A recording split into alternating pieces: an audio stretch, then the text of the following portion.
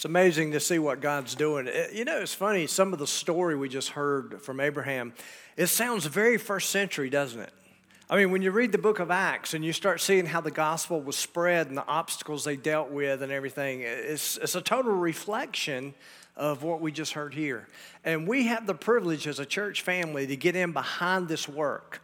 I've told many people this is the best money we spend as a church there in Nepal to support this type of ministry. And our church, we really have tried to be gracious to this ministry, not only as a church family, but many of you as individuals have given to this ministry. And I just also want to thank you as a pastor of a church that has a heart for Nepal. I thank you for that. Now, let me just say this. While we as a church, we try to underwrite most of Abraham and Kamala's living expenses, we really attempt to try to underwrite most of that.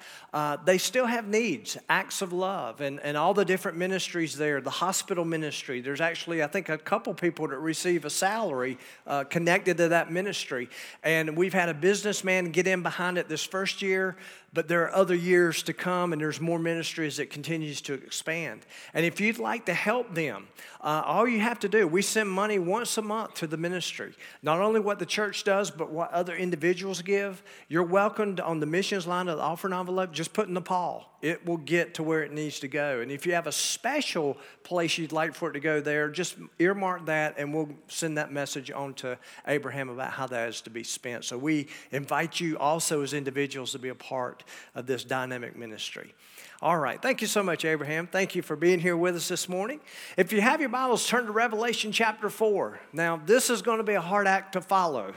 I wish I had the charisma that Abraham has, but I don't, okay? I've been gifted in other ways. But anyway, we'll give a go at this. We're continuing the series, The Afterlife. And as we said last week, some polls reveal, now this will blow you away here in America, some polls reveal that only 2/3 of Americans believe in a biblical afterlife. Only 2/3. That is down almost 20% from just 10 years ago. Do you see how fast things are moving? And so we see that. So the chapters we're going to be looking at today appear to be the present reality of the happenings in heaven. The present reality of the happenings in heaven. Now, let me just say this. I think many of you have probably read books, seen movies of those who believe that they've been called away or had visions of heaven. Listen, I don't have any problems with those visions that people have as long as they are of biblical descent. As long as they don't contradict the words that we find in God's Word as it relates to this place called heaven. So look at the introduction there on your outline. In these chapters, the scene is in heaven at the throne of God. Now, the throne of God is a central part of the universe. It is a central part of the universe. Now, what I want to do this morning as quickly as we can is I want us to look at the beings of heaven that are surrounding the throne of God, because there's a lot of mystery as it associates there in Revelation chapters 4 and 5. So the first thing I want you to see on your outline is the vision of the throne. The vision of the throne. Now, what's unique about this throne is that Isaiah, Daniel, Ezekiel, and even King David all talk about this very throne. So if you want other clues as to what this throne looks like, you can find it in their writings as it relates to the Old Testament. And the first thing I want you to see is the summons from the throne. In Revelation chapter 4, look at verse 1. John writes, "After these things, I, who is John, looked, and behold, a door standing open in heaven." Now, John, many of you know, this is the disciple John, who would later become the apostle John. And John has been banned to the Isle of Patmos. We believe that's where he received these visions. And so he's there on this island. He's been banned by the government to not spread the gospel any longer, but he's been banned there. We believe he's a man probably in his late 80s or possibly in his 90s at this time when he writes this. Some people believe that he actually wrote the book of Revelation before he wrote the Gospel of John. And so there he is, and he's receiving this vision, a vision of heaven. The second part of verse 1 says, and the voice which I heard was like a trumpet speaking with me, saying, come up here, and I will show you things which must take place after this. Now here's what's interesting about the terminology of the book of Revelation. Over and over again, you're going to hear him say, like a trumpet, or like this, or like that. Again, John is trying to describe something that's out of this world to us who are in this world. And so he's trying to make a connection as to what all this looks like. Now, look on your outline. We see the picture of the throne. In Revelation chapter 4, look at verse 2. He says, immediately I was in the Spirit, and behold, a throne sat in heaven, and one sat on the throne. And so he's seeing this vision, and there's a throne there, and there's actually someone sitting on the throne. How many of you are glad that someone is sitting on the throne of heaven today? When you look at a world that we live in, we see all the chaos. Isn't it a healthy reminder that someone is still on the throne? And it says in verse 3, and he who sat there was like, there it is again, a jasper and sardius stone in appearance. And there was a rainbow around the throne in the appearance like an emerald. Skip down to verse 6. Behold, the throne there was a sea of glass, and here it is, like crystal. So look at the several things that we see about this throne. If you look on your outline, first of all, we see jasper. It's a clear stone. It's a clear stone as it's related here in Scripture. It represents purity. How many of you are aware that the throne of God is pure? It's pure. You know why we know it's pure? Because all the beings around the throne are crying out, holy, holy, holy. It is a pure throne, one that is not defiled. A second thing we see there is sardius. It is a red stone, and many people believe it represents judgment. And the reason we believe that is because what is to follow after these scenes. Now, here's what's interesting about both of these stones. Both of these stones, if you were to go back and study the Old Testament, were found on the breastplate of the high priest.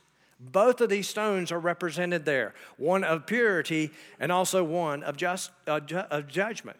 Next, we see an emerald rainbow. And of course, rainbows in Scripture represent a covenant, a covenant.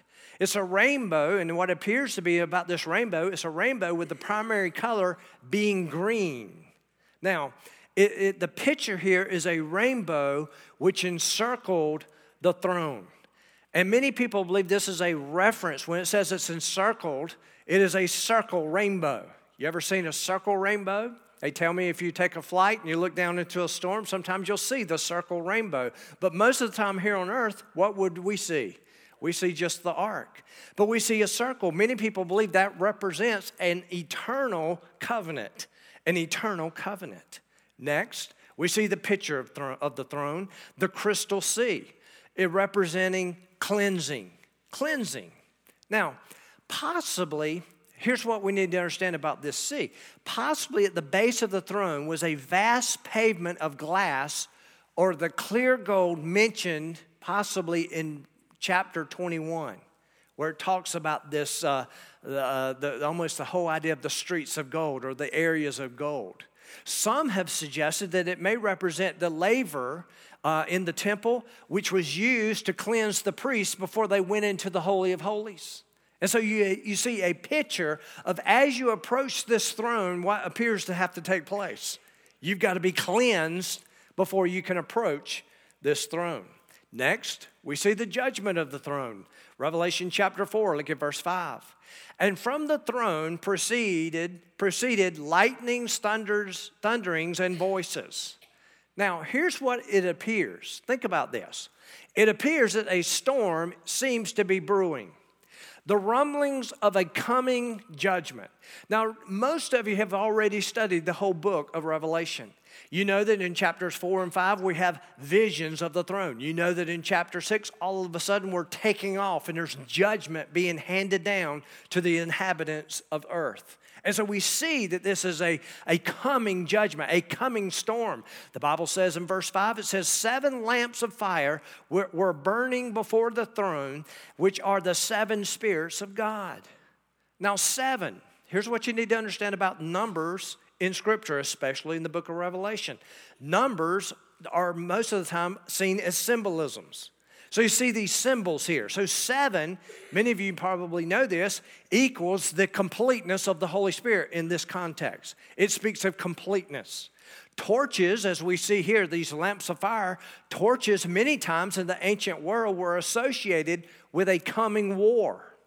And of course we know, based on the way John is writing this, that there is a coming war, a coming judgment in which God, listen, will declare war on evil. That is what appears to be happening here at this throne. The second thing I want you to see are the visions of the beings. There are beings around this throne, and there's a lot of mystery as it associates with these beings. But these beings are around the throne, and the first group I want you to look at are the 24 elders. The 24 elders. Look at chapter 4, verse 4. It says, around the throne were 24 thrones, and on the thrones I saw 24 elders sitting clothed in white robes, and they had crowns of gold on their head. Now, verse 10, the 24 elders fall down before him who sits on the throne and worship him who lives forever and ever, and cast their crowns before the throne, saying, you are worthy, O Lord, to receive glory and honor and power. For you created all things, and by your will they exist and were created. Now think about this. This is a scene of worship. Let me ask you something. Do you think God inhabits worship from those that he creates? Most definitely. Matter of fact, 24/7, around the clock, God is being worshiped on the throne. There's a worship service always going on as it relates to the universe. We just chose gathering here together to be a part of that worship that goes on 24/7. And so who are they? Who are these people? Their thrones tell us that they are ruling with Christ, or they're ruling with God. But who are the elders? They are not angels. You know why we know they're not angels? Because nowhere in Scripture do we read that angels will rule. Elders always, as it relates to these 24, refer to men, not angels. It says that they're clothed in white. It normally means that they have the righteousness of Christ. It's what we have come to discover as the dress of the believers. When you start reading about end-time prophecies and you see those who are there who are clothed in white, it is most of the time, if not all the time, a reference to believers who have been washed in the blood of Jesus. It is a picture of holiness. It's a picture of righteousness. Now, here's something else we notice. They are wearing crowns that tell us that they must be human, because angels are never given crowns. You don't find that anywhere in Scripture.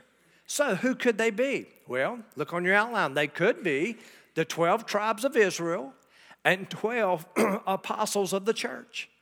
There are many who write on this subject who say that these 24 represent the 12 apostles and the 12 tribes of Israel. Now, last week, we saw that there's something maybe to this, because the 12 tribes, do you remember that they were named for each gate that went into the holy city? Do you remember that? Not only that, there's 12 layers to the foundation of that city, and those layers represent the apostles. Now, think about this.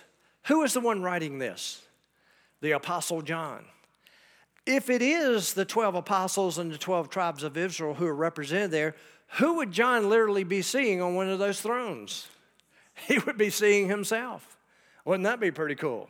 Well, some people believe that that's possibly who these guys are. Or it could be that the 24 elders could represent a larger group of people. 24 in Scripture, again, some numbers, and it seems to be in this case, represent completion. So could they be, look on your outline, 24 rulers or priests of the universe? Could it be a group of people we have never heard of before?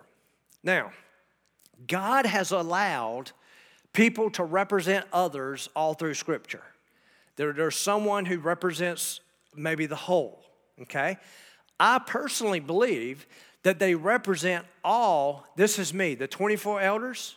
This is something, me personally, I look at that. I think it's a picture of completeness, but I think it represents all who have been redeemed. That's just me.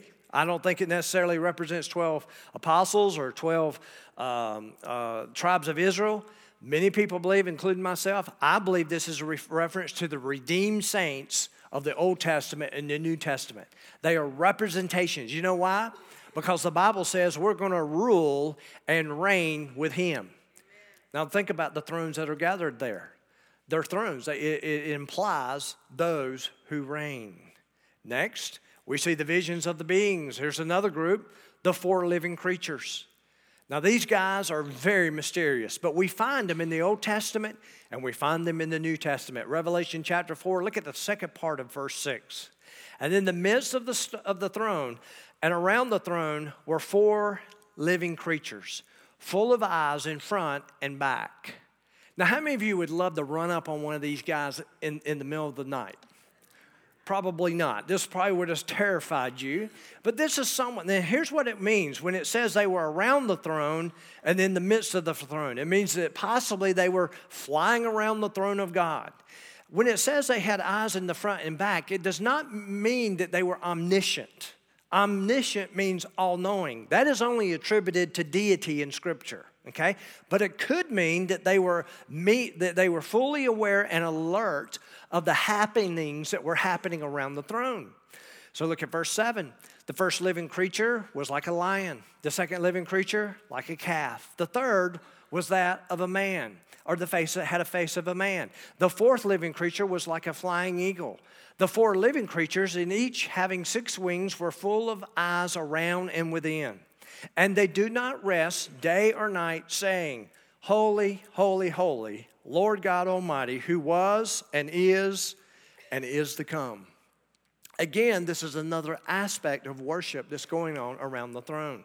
Now, these four appear to be the closest to the throne itself. They seem to be an exalted order of angel known as cherubim. Cherubim. They seem, as it says, when it says they were in the midst of the throne and around the throne, they seem to be moving around the throne. Now, if you want to see another picture of them, you can write down these verses. They're found in Isaiah chapter 6, verses 1 through 3, or Ezekiel chapter 1, verses 4 through 25, if you want to do a study on your own. They're not only mentioned here, they're mentioned in the Old Testament. Now, who are they? Well, the four creatures could represent, many people believe this, the 4 testimonies of Jesus Christ. The 4 testimonies of Jesus Christ that we know of from the written word would have been what? The 4 Gospels. So there's many people who say that possibly these are a representation of the 4 Gospels. So look on your outline, the likeness, we have the lion there, could refer to the Gospel of Matthew. It could speak of the strength of the Holy One on the throne. The second we see is the calf. We see that possibly is a reference to the Gospel of Mark. And Mark wrote from the whole idea of service. Jesus described himself as the Son of Man over and over again. We find that primarily in the Gospel of Mark. Man could be the Gospel of Luke. And it's the whole idea of reason. The eagle could be a gospel representation of the Gospel of John. We see all these here. Now, I don't personally know what it is. The only thing that I know is this. Most scholars believe they're a representation of something.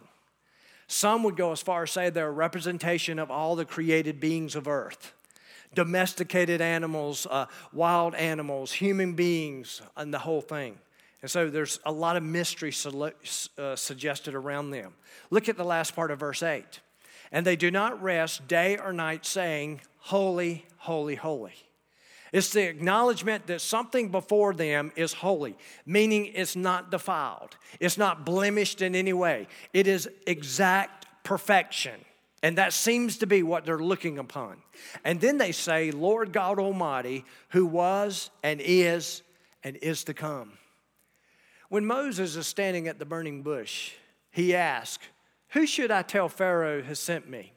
What did he say? He said, I am. Can I give you the definition of I am? The definition of I am is this: who was and is to come. That is the definition. That's the perfect picture. Now think about that. For eternity, that is the worship. How is God? How is the one on the throne being recognized as the one who is to come? He's basically saying he transcends time, has no beginning and no end. He's being worshiped for that. Next, another vision. We see the millions of angels. Millions of angels are around this throne. Now, angels are mentioned 273 times in Scripture. In 34 of the 66 books of the Bible. I'm sorry. Can you hand me that water, please? I'm sorry. Thank you. We'll cut this off the internet if that's okay. So anyway, I'm sorry. I've been battling this cold. Now, angels are mentioned 34 of the 66 books of the Bible. Now, if you'll skip down to verse 11 of chapter 5, John says, "Then I looked, and I heard the voice of many angels around the throne, the living creatures, and the elders. And the number of them were 10,000 times 10,000, and thousands of thousands." Now, let me just tell you, can I give you a translation of what this is? A lot. A lot. Now, many people believe, and if you go back and study it, that's kind of what you get. In the Greek language, the highest number that they had that they could actually say was 10,000. And so there were 10,000 of 10,000s and thousands of thousands. He's basically saying, I can't count them all. That's how many are there. And they were saying with a loud voice, here's their worship. "Worthy is the Lamb who was slain to receive power and riches and wisdom and strength and honor and glory and blessing." Now, let me say this about angels. Did you know a lot of people, they really don't have a clue about angels? Out of all the beings that are found in Scripture, there's probably more talk about angels than any other being mentioned in Scripture. And most of what we find outside of Scripture is just wrong about angels. If you say, okay, the Word of God is the book, it's the book I trust, it's the book I'm building my life upon, it's the book I believe. Let me tell you some things about angels that we believe they're wrong. Can I give you some things here? True or false? Listen to this. It is okay to worship angels because they are higher ranked than human beings. Matter of fact, two times in the book of Revelation, John gets so caught up in his visions, he starts to bow down and worship an angel. You know what the angel says? Don't do that. Basically, if you want to paraphrase, that's what he says. Here's another one. The phrase guardian angels in the Bible. It's not there. It's amazing what we attach to angels. There's evidence in the Bible that angels are females because we have all the figurines, and they must be females.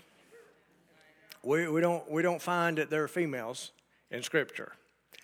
When a person dies, he or she will become an angel. Totally false. Sorry. I know a lot of people are well-meaning, but it's amazing how often you hear they become angels. They don't. It's a whole different created order.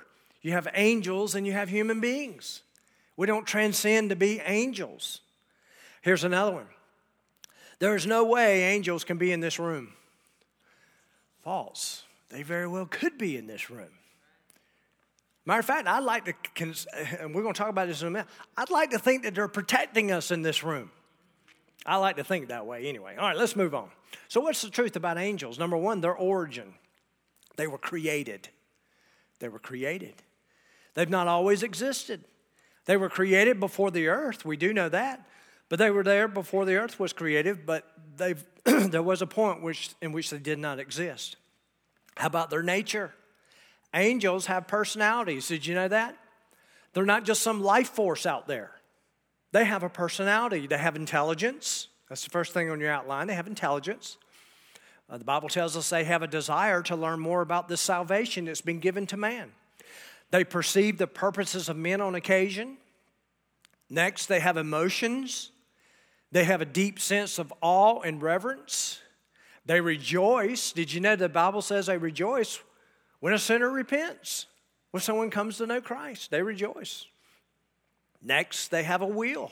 You know how we know to have a will? Because a third of them chose to rebel against God. And they're given a will. Y'all, they have personalities. Next, their activities. They're worshipers. We saw that in Revelation 5. We see it in Isaiah 6. They minister. Did you know they minister? Jesus' fasting 40 days and 40 nights. He's on the Mount of Temptations. The enemy comes at him. Remember the whole story? When the enemy leaves, guess who shows up? The Bible says angels came and ministered to him. He was completely exhausted. Garden of Gethsemane, he's there. You remember what took place there, right? Into that, guess who shows up? Angels come to minister to Jesus. How about this? Angels are messengers. Messengers. Do you know who what we believe is a messenger angel? Gabriel. He came to announce the birth of Christ. He told the shepherds probably where to find him. Next, we see the angels are protectors. Protectors or protector. They literally, one went to tell Joseph to get Jesus out of town because someone was coming to kill him when he was a boy. Here's another one. Jesus claimed that when the religious leaders were coming in to arrest him, to kill him, he basically looked at those around him and said, did you know that I can call 12,000 legions of angels to come and rescue me through this? How about this? They're executors. Between Revelation 6 and from Revelation chapter 6 and Revelation 16, between there, you know what you're going to find over and over again?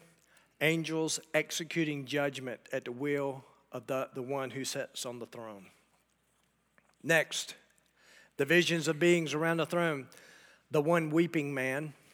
You know who the weeping man was? It was John. Revelation chapter 5, verse 1.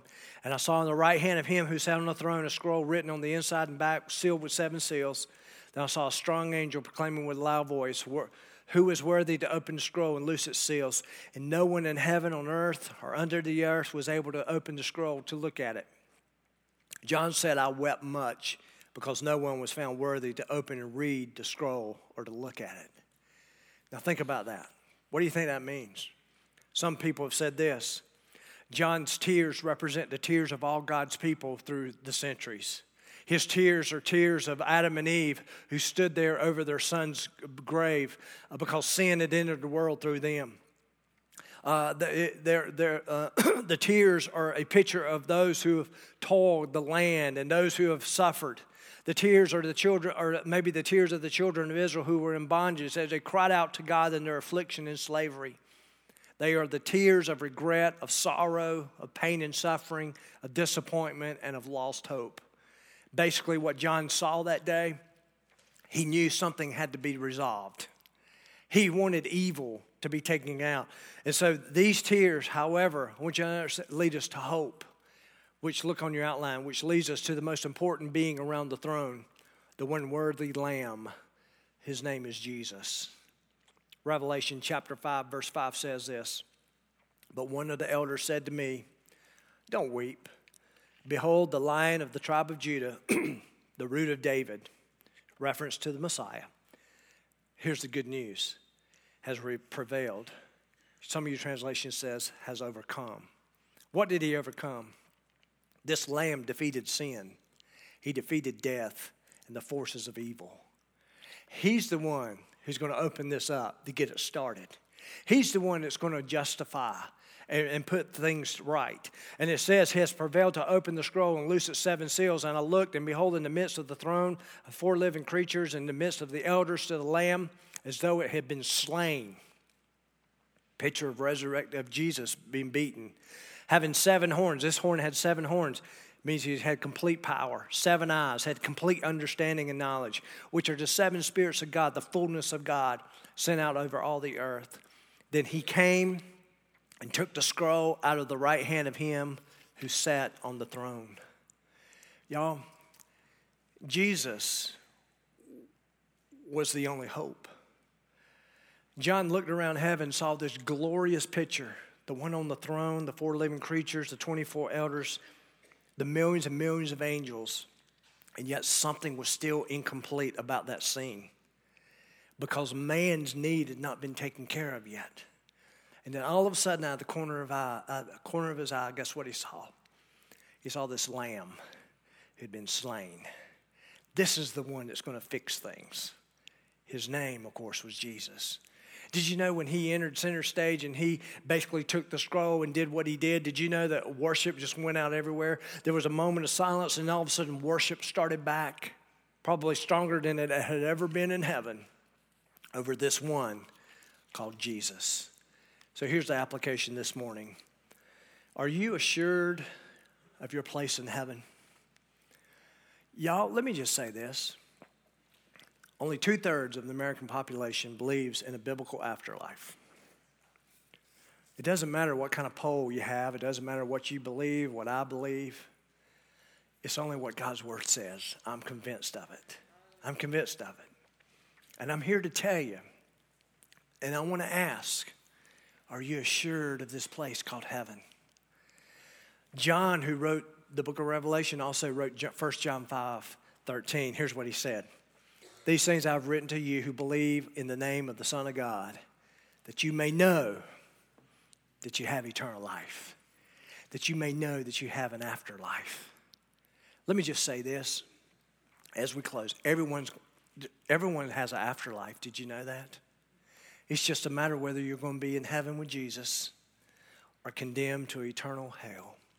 But we all have an afterlife. And we all have been given the invitation as to which one will we choose. And the only way heaven is a reality is through Jesus. He said it himself. I am the way, the truth, and the life. No man comes to the Father. No one comes to this throne except by me. Would you bow with me, please? Father, we just come to you right now, and we just thank you for your goodness. And Lord, we know that there's so many things in life that seem to be messed up. There's so many things in our world that we don't understand. But Father, we thank you that there's one who sits on the throne. Father, not only is there one who sits on the throne, but there's another that's there gathered around the throne that has made provision for us as sinners, that we can come to know you as our Lord and Savior, that we can come to know you in a fresh way, that death and sin and all those things can be defeated that if we just follow Jesus. Father, I just pray that you work in our life in that. Lord, if there's someone here who doesn't know you as their Lord and Savior, I pray today be the day that they'll come and give their life to you, Father. Maybe they've never made a decision to follow you. I pray today that they would. Father, that maybe before they leave this room, that they pull a pastor aside, myself or Jonathan or someone here that can lead them to find everlasting life. Father, we pray, Lord, that you'll just work in our hearts. Lord, I thank you for what you're going to do. I ask the ushers to come forward if they will. Father, we also thank you for this offering, and we thank you for the ability to give because you've blessed us. To give to works like Abraham and Kamala, to give to the workings of this community in which we're trying to reach. But Father, give us always a heart to give. We thank you for it, Lord. We thank you for what you're going to do in Jesus' name. Amen.